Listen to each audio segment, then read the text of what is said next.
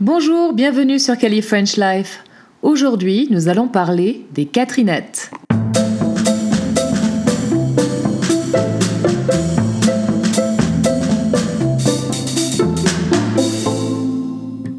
En France, le 25 novembre, c'est la Sainte Catherine. C'est donc le jour de la Catherinette. Mais qui sont les Catherinettes ? Ce sont des femmes de 25 ans qui ne sont pas encore mariées et qui attendent encore celui ou celle avec qui elles vont partager la vie et fonder un foyer. On reconnaît les Catherinettes ce jour-là parce qu'elles portent un beau chapeau extravagant vert et jaune pour bien montrer le fait qu'elles sont des cœurs à prendre. Le chapeau est souvent personnalisé.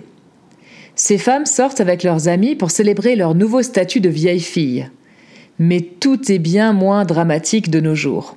En effet, 25 ans était un grand âge dans le passé, alors qu'actuellement une personne de 25 ans est encore considérée comme jeune. C'est le début de la phase adulte parce que les gens font des études beaucoup plus longtemps qu'avant. Les choses ont bien changé en France parce que l'âge moyen des femmes qui se marient est de 35 ans d'après une étude de l'INSEE en 2016. Attention, dans cet âge moyen, on compte également les remariages. Mais quoi qu'il en soit, les jeunes se marient de moins en moins, par choix. Par conséquent, les femmes sentent beaucoup moins la pression du mariage et encore moins la pression de se marier avant l'âge de 25 ans.